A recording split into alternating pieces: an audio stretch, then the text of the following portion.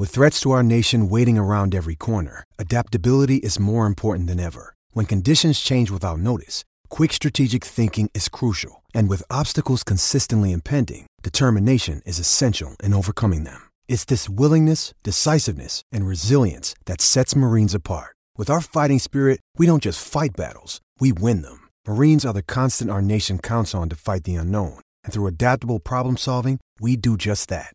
Learn more at marines.com. Blog Talk Radio. Hey guys, what's going on? This is Cam over here, just to bringing back the State of You podcast on National Signing Day, trying to just recap everything that was going on the just on the day, everything that was going on. So just trying to get my boy Kev in here, so that we can go through all of this stuff, and it'll be good. So as soon as I get that, not studio, as soon as I get him on, then we will be good to go. So National Signing Day is today for the Miami Hurricanes, and the Canes signed 24 guys in the class. That's what we're really going to talk about here in a second. It's been a while since I did one of these, so I'm still trying to see how I can get Kev on the line here with me. Here we go. There we go. And let's see. I'm the host. And can you hear me now? Kev, you there? There we go. Yeah, I'm here. I've been here. Hello. Yeah, my bad, man. I was just trying to get back to the on-board dashboard thing and everything. So it's Cam Underwood, your managing editor here at State of You. You got Kev, one of the tri-hosts for the Big Three roll-up. What's going on, man? Nothing, man. How you feeling? 24? I thought we were going to do a little bit more. I thought we were going to get around 26 to 28. But how you feeling with 24? I'm feeling all right. We're gonna get there in a second, so I just want to be sure we're going through all this stuff. So before we go too much farther, overall thoughts on the group that we got. What are you feeling? Okay, everybody's going to concentrate on what we didn't get today, but I think a close of Herbert, Dean, Thomas, and Harley is amazing. Everybody's going to say, well, we didn't get CJ, or we didn't get Edwards, or we didn't get Smith. But that's just how fans are. But I feel like if you look at this class, other than just taking one running back, I don't see many holes in it. It's a solid class for the first full cycle for the staff. Yeah, I agree with you mainly, man. I think, it's a good group, and kind of like in that Joe Jackson mold from last year when he committed early, so there wasn't a lot of buzz about it. A lot of these guys were mainly in the class, So I think it was a good group. Yeah, I think we could have closed with a couple other guys, added a running back, maybe, a couple defensive backs like a safety or a corner. But all in all, I think we're in a good spot. So, good start for Mark Richt's first full cycle. And really, running back, can you really blame them? They thought that McFarland told them plenty of times that he was coming.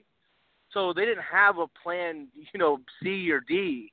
So you can't really blame him at running back. It just happened that he stayed home last minute.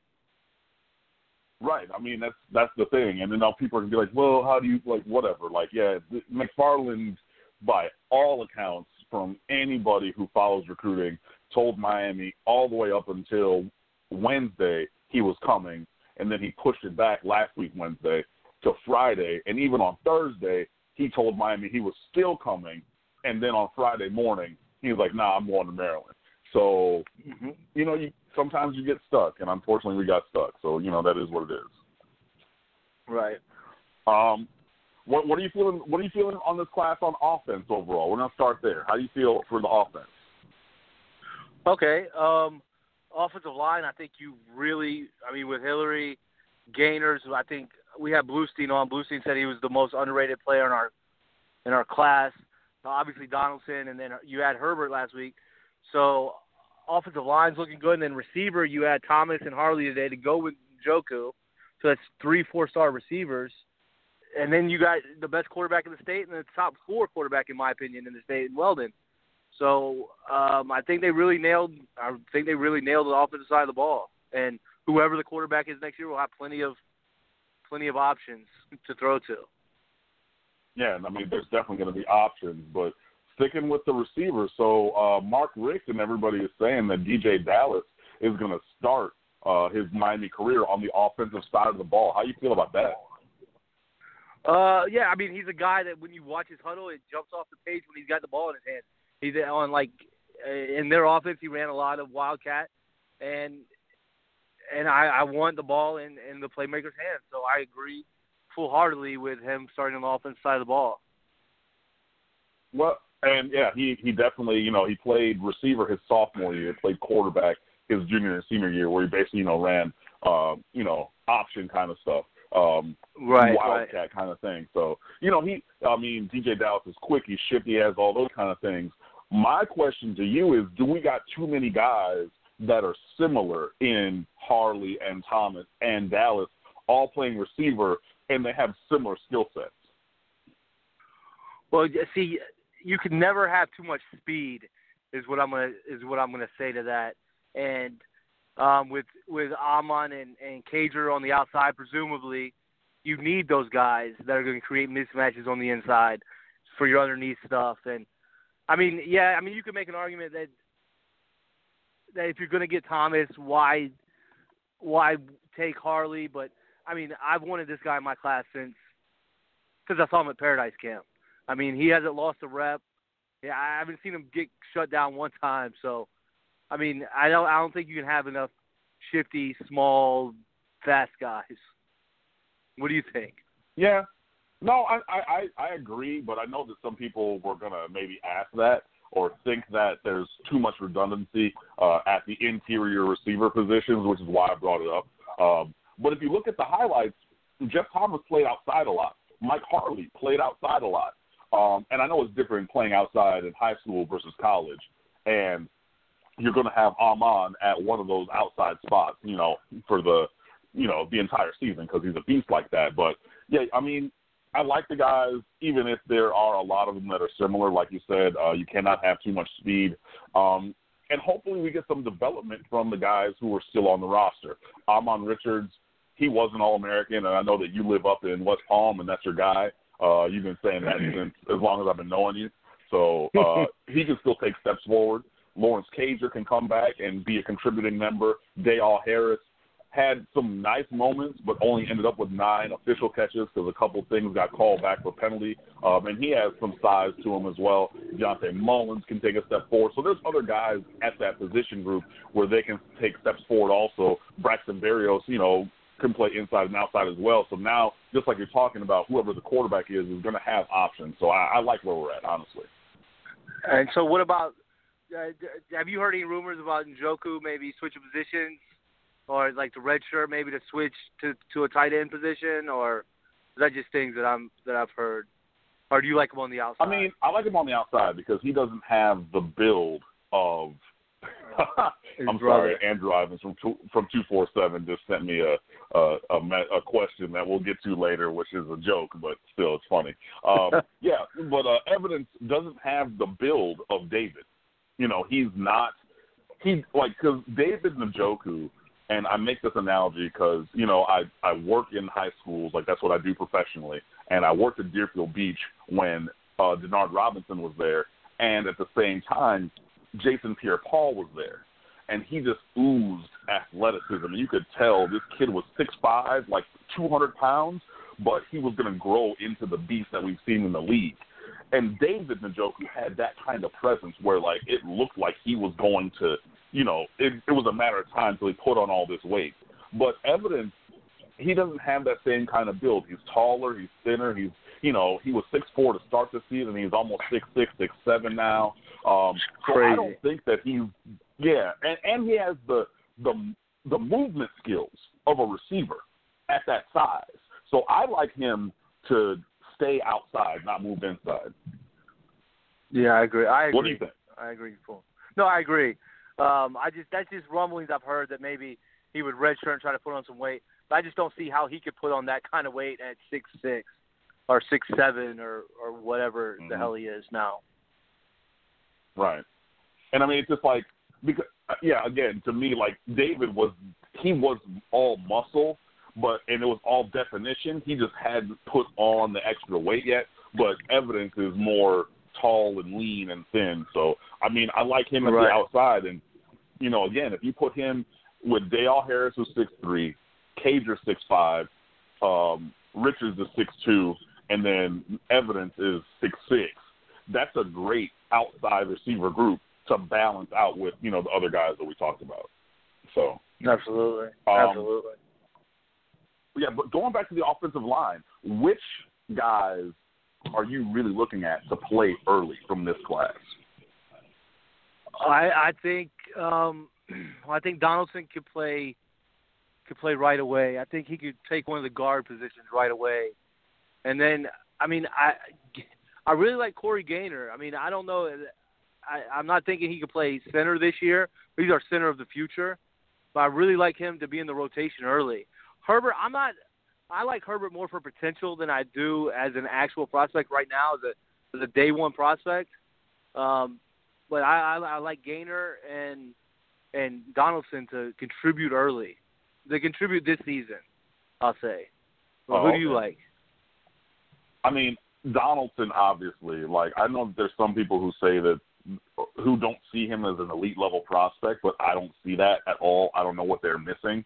But, like, I think that he's a beast. I think he could definitely, if not take one of those guard positions, be in the two deep where, you know, the first person who has to go out for a breather or a turned ankle, that's going to be Donaldson in there replacing them.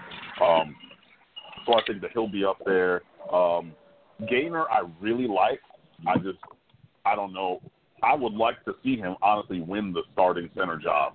And, I mean, I know Nick Linder is a legacy and his brother played here, and he's played here for years, but, like, I mean, if he can handle it, obviously, I like Gaynor. And I also like Herbert, honestly, man. Like, you know, Herbert, because if you put Herbert with George Brown, the LSU transfer, with Donaldson and potentially Tyree St. Louis and Sonny Adogwu comes back from a knee, those five guys, I like the ability to find two actual tackles from those five guys, because the thing that Miami's been missing for years is actual tackle offensive linemen. Because, I mean, honestly, Trevor Darling is a guard. And, yeah, he went to Central and played left tackle. He's played left tackle here, but that's out of necessity because we didn't have anybody else to do that. Casey McDermott was a five-star coming from Palm Beach Central. He's a guard also, you know. But I like maybe Herbert. Well, and that's the conversation we had when he was a recruit, that it was more about Casey McDermott having a high floor versus a high ceiling. You know, so, like, he's pretty much where he is.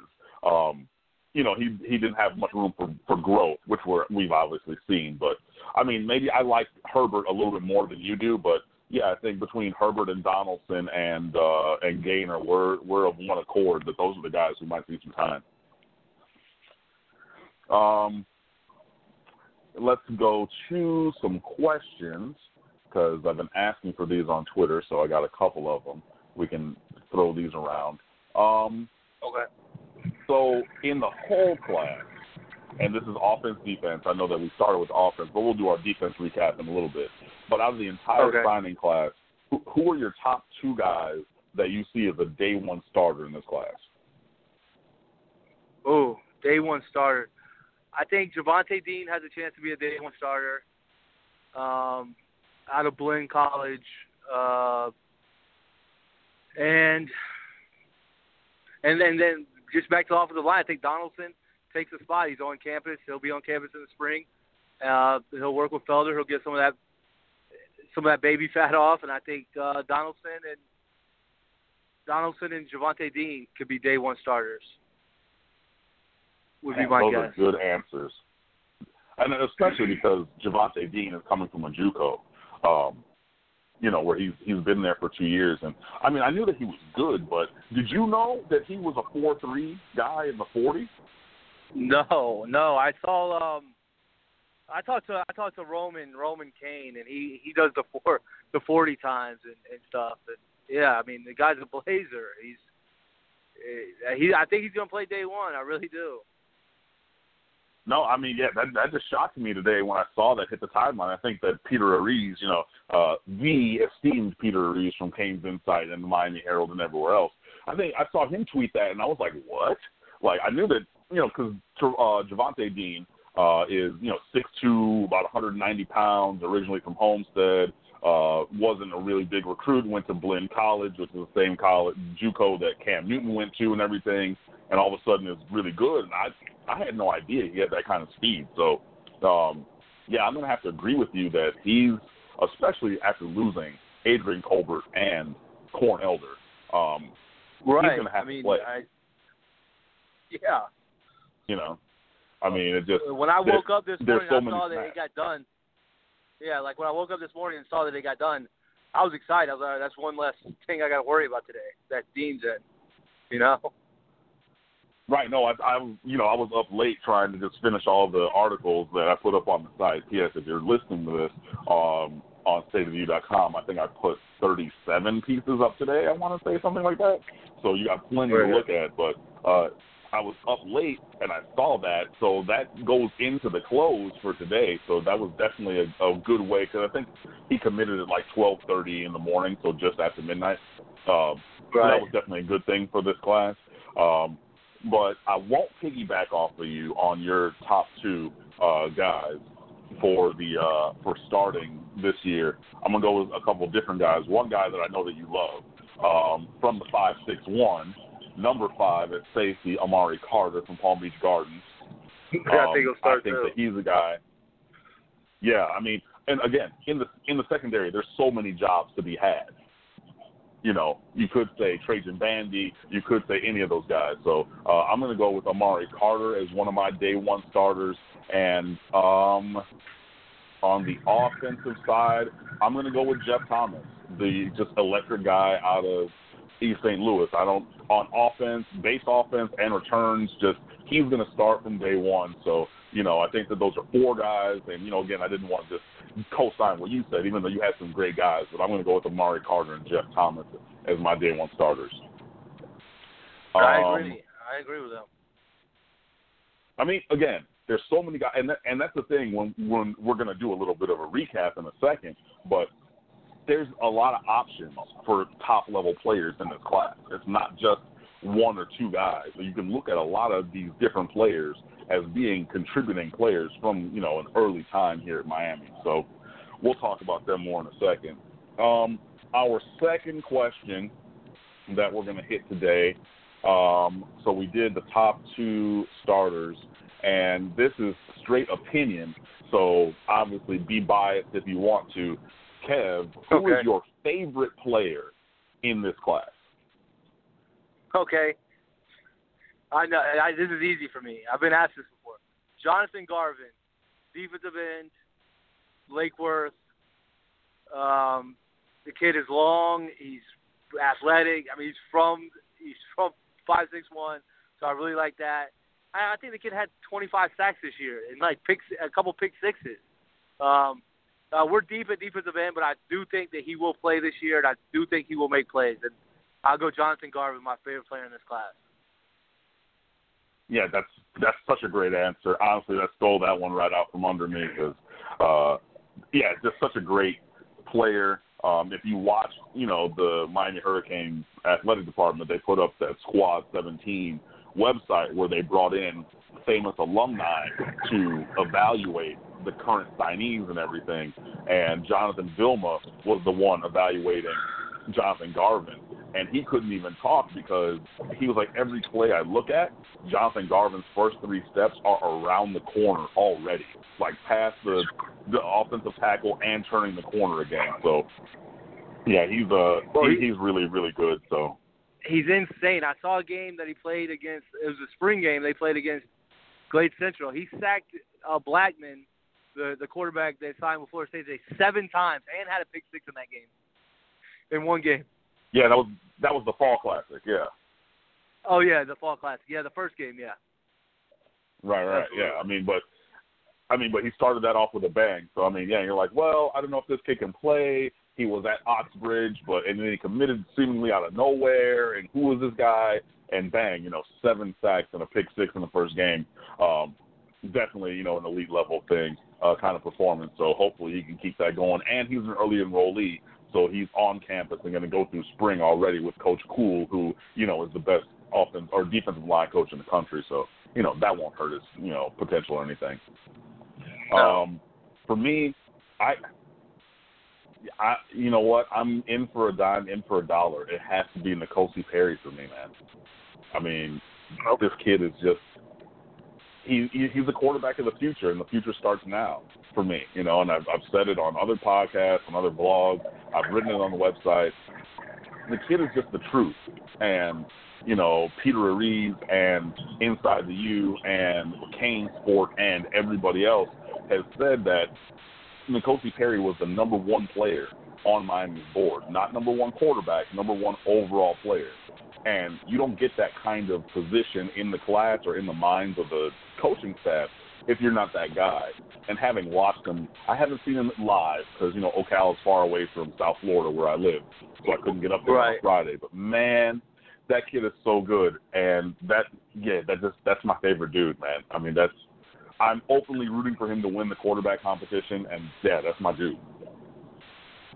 Yeah, that's a good one. I mean, a lot of people think that he's going to come in and play day one. And when Rick first got hired and he decommitted, I was like, so maybe Rick told him, like, we don't want that type of quarterback. We want a pocket quarterback. And then Rick made him his number one priority. So I got to think that if Rick made him his number one priority, it was for a reason.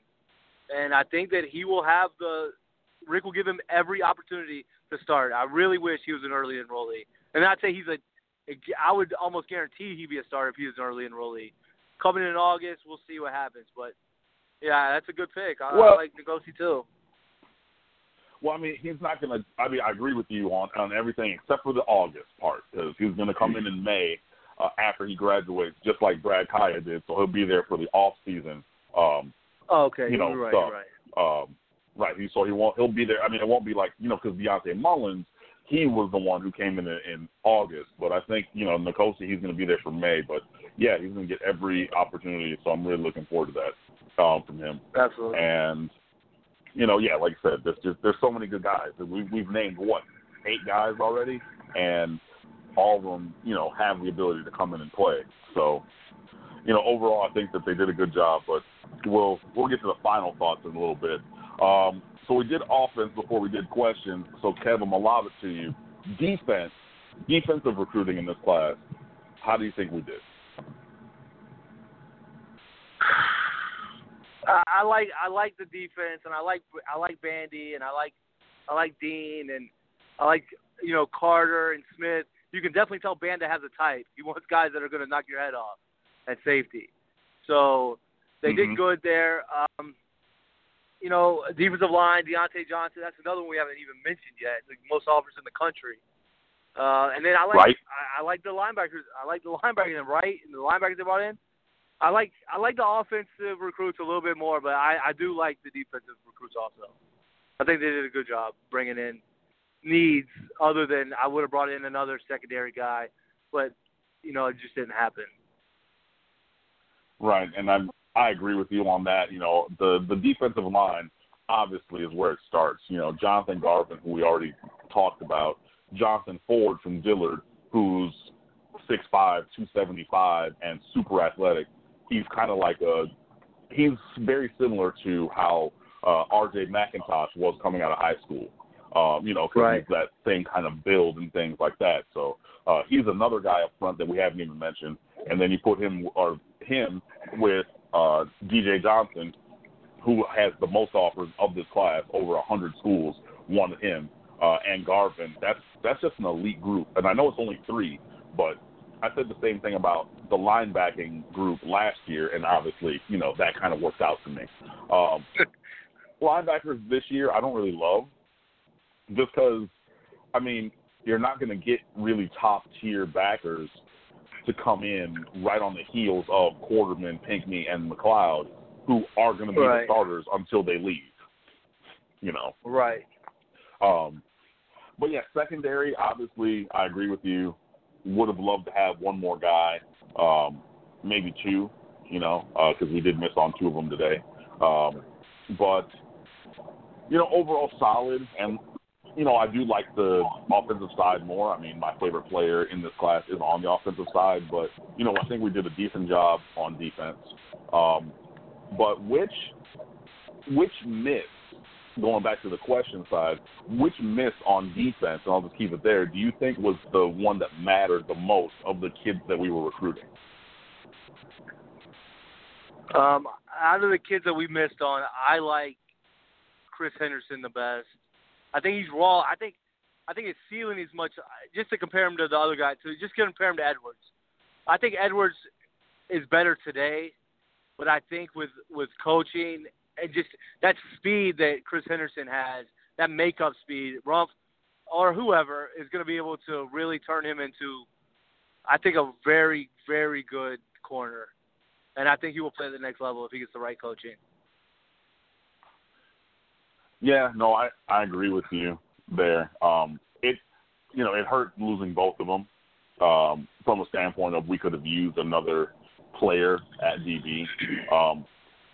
But, yeah, no, I agree with you 100% that Brian Edwards is the more game-ready player now because he's only played DB. He went to Miramar, which is the school that gave us Tracy Howard at a DB recently. Other guys have gone, to FAU and started day one. Northern Illinois started day one. So, Miramar puts up DBs. So I think that he would be more ready to play right now. But, I mean, Chris Henderson's just a freak athlete. He's so fast. And even in the Under Armour All-American game, because Henderson was an Under Armour All-American, you could see everything that we're saying, where his technique is not great because he got beat, but his 4.3 speed was able to make up for that, Yeah. When the ball's in the air, he can go get that. He can go get it. Oh, yeah. I mean, it's kind of like it's the defensive speed kind of equivalent to let me see. I don't want to go super hyperbole or anything, but kind of like how Deion Sanders or Darryl Green would go run down a pass. Not saying that he's the same kind of cover player as either of those guys, because clearly he's not. But just on a speed, when the ball's in the air and, oh, my God, the guy got 2 steps behind me and I got to go get that, Chris Henderson will go get that. Right. So, I don't know. That's one that, whatever. I mean, but, again, he was kind of both of them were wishy-washy because they were both committed to Miami previously. So, these things happen. Let me see. No, they're all asking the same questions, so I won't go there. We already did that. So let's go back to wide receivers. So I know overall we talked about we got Harley and we got Thomas, obviously, and everything like that. Which of the misses at receiver do you think, A, we had the best chance at, and B, we really could have used the most? I mean, that's hard because I don't know what that late visit meant, but if that meant that we have a chance at Judy, then obviously Judy would be the answer. I feel like he came in for that late visit right before he was going to enroll. So I feel like that we had at least a chance. He could have went anywhere. He came here. So, I would go Jerry Jeudy as he's the best. He's the best receiver in the state. At Paradise Camp, he was the best. He might have been the best player there. So I'll go Jeudy, and I guess there's 3 guys that you could mention, but I'll go Jeudy. And I think I know where you're going to go. Yeah. I mean, Jeudy is just a beast.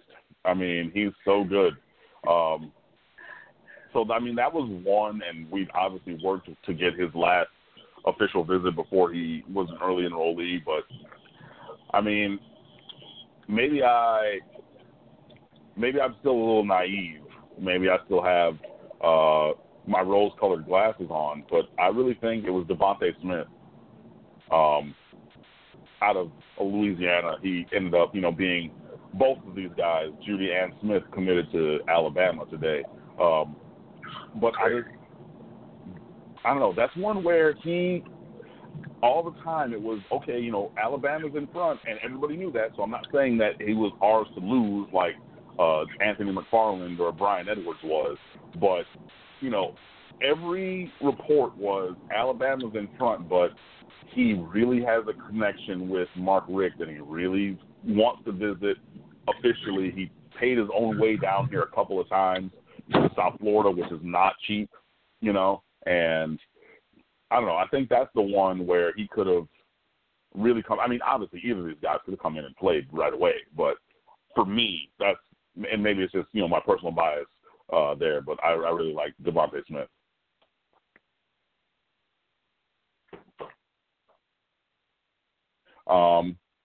I got to admit, I thought you were going to say Holloman. Oh, you thought I was going to say Jeremiah Holloman? That's what I thought you were going to say. Well, I mean, Holloman's kind of in the realm of an Anthony McFarland where, you know, there's reports or whatever and sources, if you want to call it that or whatever, but, you know, you hear that the kid says he's going to come here to Miami. And that's great, like wonderful, cool. Good friends with DJ Dallas. They played on the Cam Newton All-Stars from Georgia, the Georgia area and everything. And, I mean, he's a big kid, so he's a little bit bigger physically than Judy or Smith and everything. And, you know, really felt good that he was going to come here. And, you know, from all accounts, he said he was going to come here, and his mom was like, nope. And he ended up going to Georgia. So, I mean, you know, what mama wants, mama gets, you know. So that's just kind of what happens, I guess. Yeah, no, I really thought, I actually thought today, like I watched the Smith announcement, just because they got Ruggs earlier in the day and then they had Judy, I was like, come on, man, all these receivers can't eat it at Alabama. Maybe he will pick us. I know he canceled his official visit last weekend, but, you know, maybe. So I actually watched it. I was with you on that. I watched it and everything. Well, I mean, I did not watch it. I mean, maybe in the back of my mind, I hoped that he would come here. And that's the thing with Alabama. They signed four and 5-star guys. You know, you got Jerry Judy, who's a 5-star. You got Henry Ruggs, who's a 4-star. You got Devontae Smith, who's a 5-star. And that Tyrell Shavers kid, who's like 6'9", but runs like a 4.1 40 from Texas as a 4-star. And all those guys are going there, and they're coming in behind other 4- and 5-star guys. And I said it on the timeline today on Twitter, and it's like, yeah, you know, they're going in to maybe get a couple hundred yards receiving. And I said not even that, because, you know, old grandpa Calvin Ridley, who's going to be 23 next football season, which for a college junior is old, so whatever, like, at me, fight me, I don't care. But Grandpa Ridley is going to get all the passes. You know, and then they have other 4- and 5-star guys in front of these 4 guys who have been there and developing, and they're going to do their damnedest to get catches before these 4 freshmen coming in. And I get that, you know, everybody thinks they're the next Julio Jones or Amari Carter, and it doesn't matter who's in their class with them. But looking at sheer numbers, come on, bro. Like, Alabama throws to 2 guys a year, and I did this analysis a couple weeks ago. Like, their number 2 receiver gets about 35 catches a year. So, I mean, maybe one of those guys is the number 2, but then everybody else, you're looking at 8, maybe 10 catches a year. And, I mean, yeah, you're on a team that's going to be really good, and I'm not going to, you know, say Alabama won't be good, but, like, what are you doing? Sitting there on the sideline waiting to maybe play your 6 plays a game. Right. I don't know. He's a beast, man. He got top. That's all. You got Parks to come in and not have a spot until next year. Like, that's crazy what Alabama can do. Oh my God! I didn't even think. Well, yeah. So if people who follow Miami don't know, so Jalen Parks from Sebastian River, which is down here in the 561, a cousin of Patrick Bethel, who plays at Miami. He did this whole elaborate commitment video where he went to Paris and everything to say he committed to Alabama. And right before that was supposed to hit social media, Alabama was like, yo, we don't have a spot for you. So tough. So he delayed it. and then he posted it and said, oh, no, I'm in a gray shirt, which is he's not going to enroll, so he's not going to play at Alabama next season. He's going to wait to enroll till January of 2018, potentially, to play the 2018 season. But for me, I'm like, Alabama recruits the cream of the crop every year. They're going to recruit over him, right? Right. He's not going to – I don't know if he'll ever have a spot there. I mean, if they didn't save a spot for him this year, he's a top 100 player this year. So I don't know what makes him think that he'll have a spot come next spring. I don't know. I mean, it's his decision, and go be great. But that's crazy to me. That's crazy. It's crazy to me too. But I would love to get back to recruiting to the level where we could tell a top 100 player, look, buddy, you got to wait a full another year before we can even have a spot for you. That would be, I don't know, that would be pretty decent. Yeah, it's a great problem to have. We don't have enough spots for you. Yeah, but I mean, we're still rebuilding a little bit, but we'll have spots. But speaking of spots, which guys do you think have the most potential? So, like, not where they are now, but by the time they leave, their potential is the greatest on offense and defense. Huh. Well, a guy we've mentioned already is I think N'Kosi Perry has a ton of potential to go on and do great things. I also like the potential of Evidence, talking about receivers, of Evidence, Njoku, to grow into his body and be crazy. And then on defense, John Ford. I mean, he's gonna get reps. If it's not this year, it'll be next year. And just under Cool, I just think he can grow into be a monster. Yeah, no, those are both good answers. I'm gonna have to echo you on N'Kosi Perry just because I'm already all in on him. So that has to be my guy on offense. On defense, I'm gonna say, man, I'm trying to think. I think Trajan Bandy. No, because Trajan Bandy's really good right now. I don't know about his potential because, but he has that dog in him. He has that just.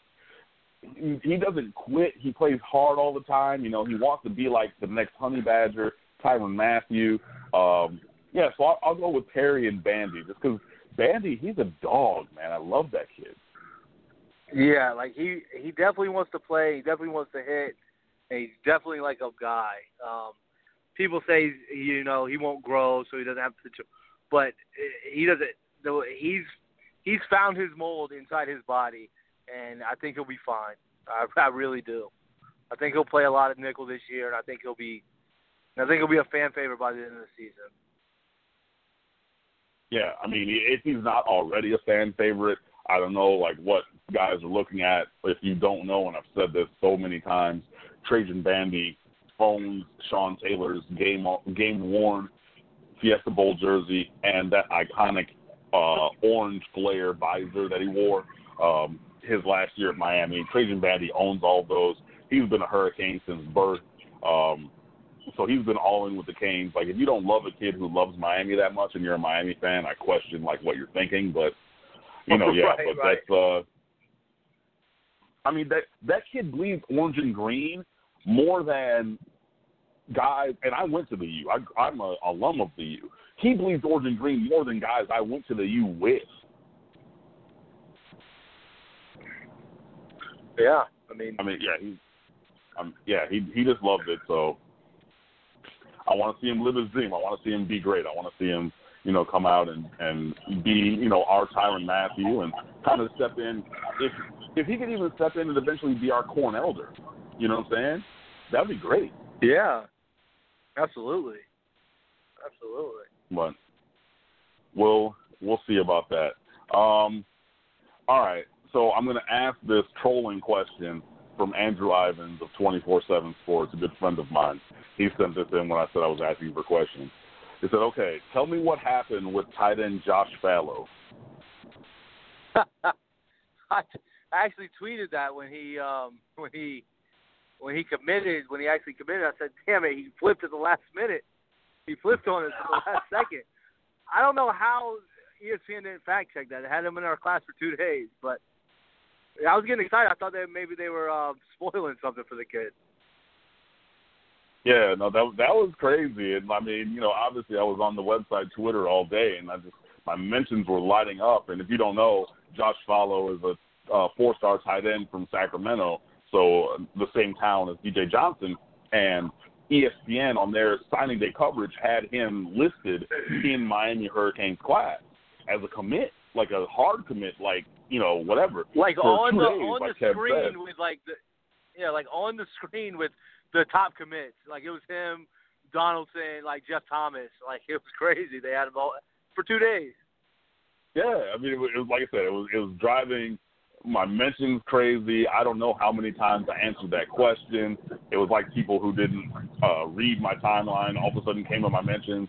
Hey, Cam, what's up with Josh Follow? Like, I mean, it was some intern that I don't know. Maybe we haven't been listening to Follow since the dead period ended because there was interest there for like I don't know, maybe 2 or 3 days, and then it went away. But yeah, maybe that intern just really wanted to stick it to Miami or something. Maybe it was a Florida State intern who was working at ESPN or something there. I don't know. But did you see the guy who put happen. on the Miami? Oh, did you see the guy who put on the Michigan hat and said University of Miami? Aubrey Solomon is his name, and of course, because I'm a native Michigander, so yeah. That was outstanding too. I was if verbal's binding, we can get him on the verbal binding contract. That's what I said. I was like, yeah, no takebacks, no, Indian giving or anything like that. What I need you to do is have the UM law students, go and draft up a brief or something that's binding, that this kid who clearly put on a block and Michigan hat said, hey, Miami, and put the microphone down at his announcement ceremony, even though he was committing to Michigan and was going to Michigan. But, yeah, we all had that little laugh for a little bit because, signing day is funny. Right, and then I was going to say verbal's binding, but then I remember it's recruiting, and nothing is binding until you're on campus, or until that NLI's in, at least. Right. Well, I mean, if verbals were binding, then Brian Edwards and Anthony McFarland would be on the Hurricanes, right? And Chris Henderson. Right, and a lot of guys from the past. Well, maybe we dropped some of those other guys, but yeah, there would be a lot more guys in this class, obviously. But these things, like I said, it's recruiting, and recruiting is funny. What do you think that National Signing Day this year taught you about recruiting? Whew. I mean, I've been following for a long time, but this, I gotta admit, was one of the crazier, last 10 days that I can remember in recruiting. 10 days ago, we had no shot at Chris Henderson or Brian Edwards, and we had McFarland locked up in the class. And then McFarland did, whatever. And then over the weekend, we thought we were going to get CJ. I mean, CJ Henderson was 81% crystal ball to Miami when he committed to Florida, unless people were switching it at the end. So just that last weekend, it's just all hell can break loose, and you really don't know until it happens, I guess. No, and that's fair. And you also have people like me who, when Chris Henderson a couple of days ago, maybe about 6 days ago, was not returning Florida's phone calls, and they were trying to call other guys at that USA-Canada game or whatever to try to get them to get Chris Henderson on the phone, and he was ignoring them. And that's when I put in my crystal ball, after you did, for Henderson to Miami. And things just change so quickly. I mean, and some of these kids really enjoy the trolling, man. It's like, speaking of which, did you see the kid with all the T-shirts today who ended up going to USC? Oh my God, that was.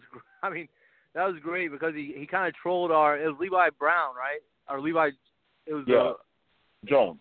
Yeah, Levi Jones. Well, it was great because he trolled our rival. Like he had the Florida and then Florida State, and then but I don't like that type of thing. Like I even tweeted out like, oh, I hope he's hot as hell in those 3 shirts and the jacket. Like I don't like those types of things. But yeah, the kids enjoy it, man. I'd rather a kid I'd rather.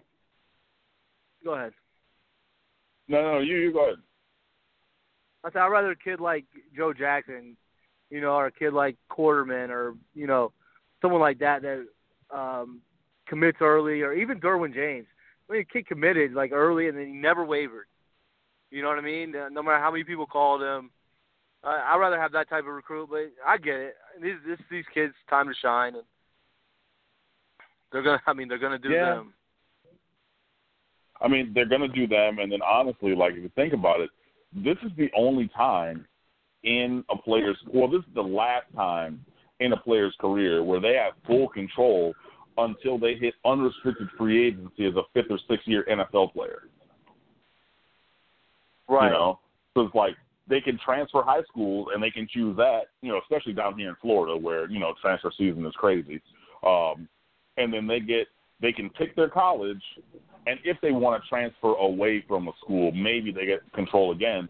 But other than that, you get recruiting and then unrestricted free agency are those 2 times in your football career with visibility that you really get to take control. Right. But I just feel like the more you troll and the more I don't know that this to be fact because I was never a D1 athlete, but I feel like if you troll the kids or troll the coaches that as soon as that NLI comes in and they own you and they're going to make you pay for that, pay for it. But, I could be absolutely wrong. But, yeah, I mean, this is the time that they can do it, and some of them do it. Yeah, I mean, and, it's just kids are kids, so unfortunately, I have yet to watch a full commitment video though. Like, I wait until someone tells me what happened at the end, or I just scroll to the end of it. Like, I don't really care to watch Did Jordan Pouncey put out a video today? Did he go to Texas? Yeah, Jordan Pouncey both put out a video and committed to Texas. Oh, he put out a video. See, I knew he had a video made, and then when he was going to visit Texas, I thought the video was already made, so I was like, oh, he's going to go to Miami. He's going to take a free trip to Austin. And then, once I saw our wide receiver board clearing up, I was like, oh, maybe we won't take him or whatnot. But, yeah, I never watched his video or even knew he committed to Texas today until just now. It just came to me. Yeah, I mean, I did not watch the video either. But, yeah, like you said, as soon as it really came clear that we were going to get both Thomas and Harley, I mean, if we weren't going to get a Devontae Smith or a Jerry Jeudy, that would be the other guy that we would take. But Pouncey is so similar to these other guys, even though he has speed and everything. That would have really kind of been stretching things to take a third guy, even though Pouncey's 6'2", and the other guys are 5'10", 4 in size difference. But, yeah, we weren't going to take him. So let him go to Texas. And that's the thing, like I was going to say, is he basically, when he went around Orlando, had to have 2 videos made or 2 ending options, which is similar to what Anthony McFarland had, because I don't know if you saw it, but I caught Bleacher Report the other day. The default edit for Anthony McFarland was him coming to Miami. Oh, yeah, I saw that. Right. When Bleacher Report was like, okay, cool, we've already done 1 Snapchat video or a commitment thing, and we're going to do the next one, the default was Anthony McFarland picked Miami because he'd been telling everybody Miami for so long. And, I know a couple of those Bleacher Report guys, shout out to Mike Felder, shout out to Steven Nelson, shout out to Barrett Sallee, but they're all like, well, we had multiple options for the video. And I'm like, yeah, I get it, but everybody, including your graphics department, knew that the number 1 option was he's going to Miami because he's been saying Miami forever. Right. So and then I think that Pouncey was kind of the same. Maryland has 4 running backs in this class. Crazy. So they have McFarland, they got another couple local guys, and then that Cordarian Richardson kid was committed to Clemson, and Clemson apparently dropped him, and he took visits to like UCF and somewhere else, and a couple guys on the timeline who go to or cover UCF, they were like, yeah, Cordarian Richardson, he's coming here, oh my God, and then bang, he gets a national letter of intent and just signs it to Maryland, out the middle of nowhere, excuse me. So, like you said, signing day is crazy, man. Yeah. But, I mean, for those of us like you, we're very similar where, we follow recruiting all year round. We go to the events. I need to go down to Paradise Camp this year, but, we go to the events. We see the 7-on-7 with kids, even from their sophomore, junior year. So, like, we've been in there, with them for a couple hundred days. You got a lot of guys who are popping up just now because it's signing day, and, they read one report or they hear one thing, and they think, oh, my God, this is going to impact everything. But, they're kind of treading water in the middle of the ocean. They don't really know which way is home, Right. And I forget, because I'm so into it that I forget that there's people like that. Like, I do a podcast with Josh Newberg, and we'll talk about like the same big names all the time. And I'll say, why are we doing this again? He's like, you'd be amazed of all the casual fans who don't know these guys. He's like, just because we follow this all year round, these people are new. I mean, they're new to this, So, I'm learning a lot about what's going on outside of it's junkie.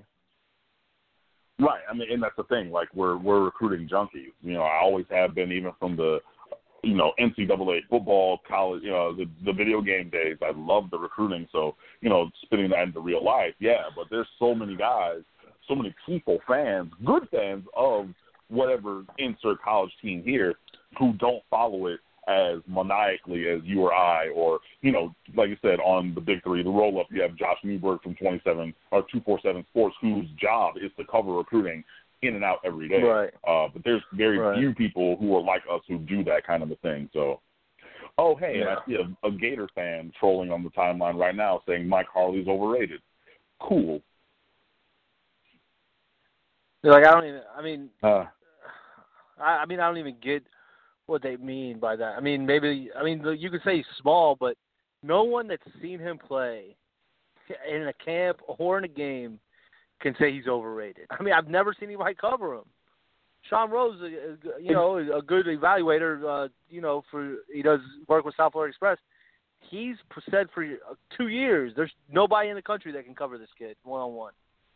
So I'm going to go with that over some Gator troll. Exactly. He put up a challenge, Sean Rose, buddy of all of ours. He put up a challenge to all the All-American games. This was before Harley was an All-American. He said, pick your best defensive back, and I guarantee you Mike Harley's going to light him on fire like flambe because he cannot cover him. And he was like, I'm going to pound the table. I'm going to say this about this kid for years.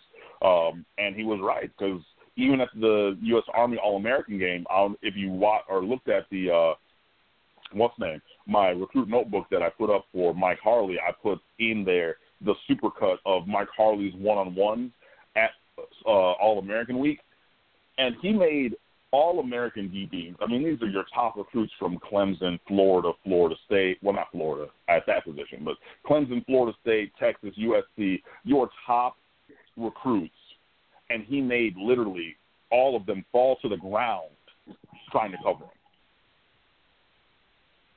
Yeah, and I got some contacts in like the Gator coaching staff, like some of their secondary staff members, and they said I don't care if this kid's a 1-star, we want him we like him a lot.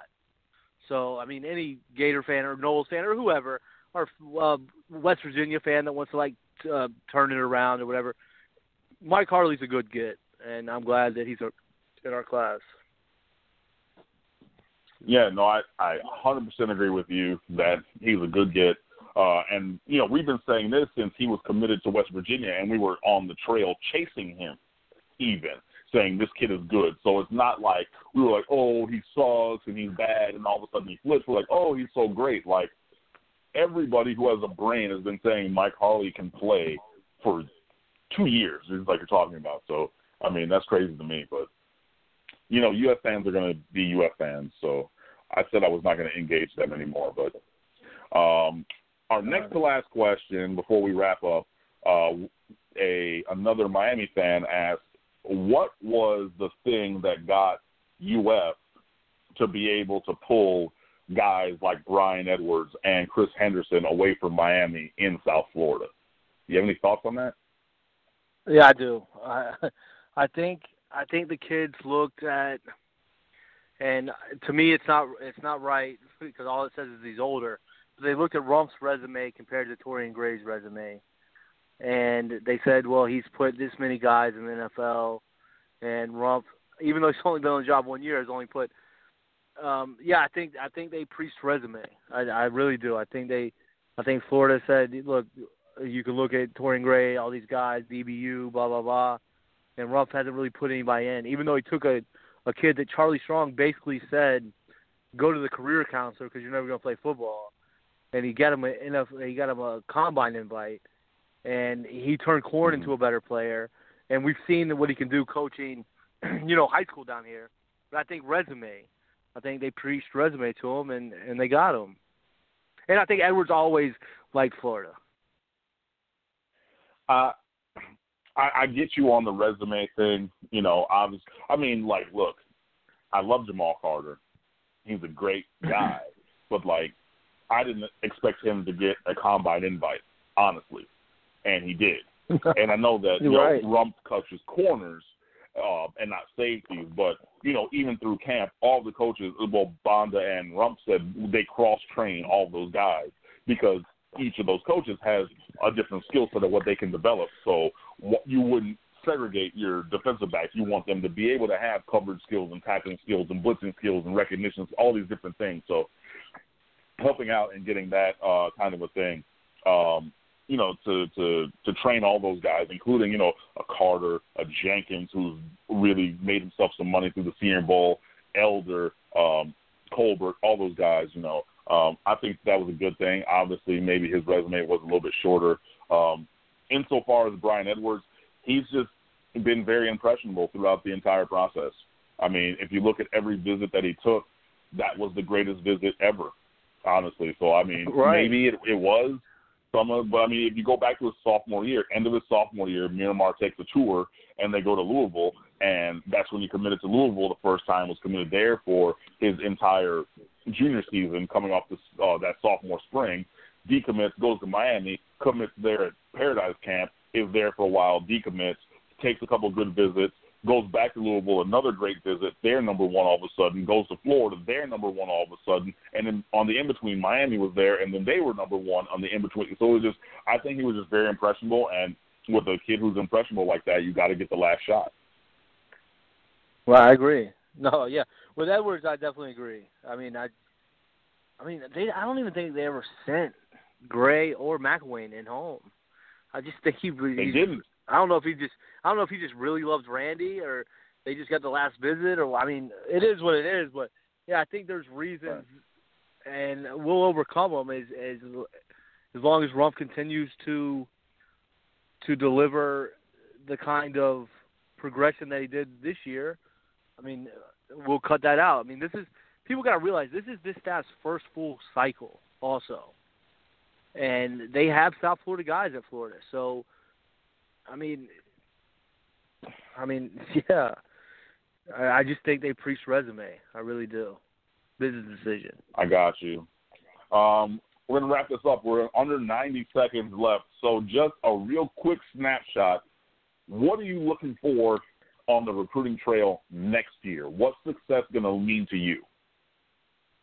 Okay. You got a lot of the running back position stacked in South Florida. We only took one this year. Walton might jump to the NFL. So, obviously, you want to go after Cook. You want to go after Cameron Davis, who we just offered, lingered. And then, Pope would be the prize of the class. I think running back and, more receivers. And there's a lot of DBs out there, too. Yeah, I agree with you. We've been needing 2 running backs in the class for a few years. Obviously need to continue to get more wide receivers because probably the 2018 season will be Almon Richards' last season in Miami, so need to have guys ready to replace him and just continue to reset the board. So that's what I think, and that's what Kev thinks. So appreciate you joining me for this special installment of the State of the U podcast. I got 15 seconds left. Anything else you want to say, Kev?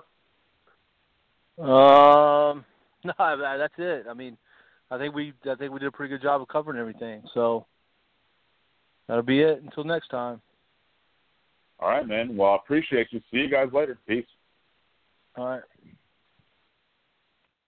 Right to the bell. It's going to hang up on you probably.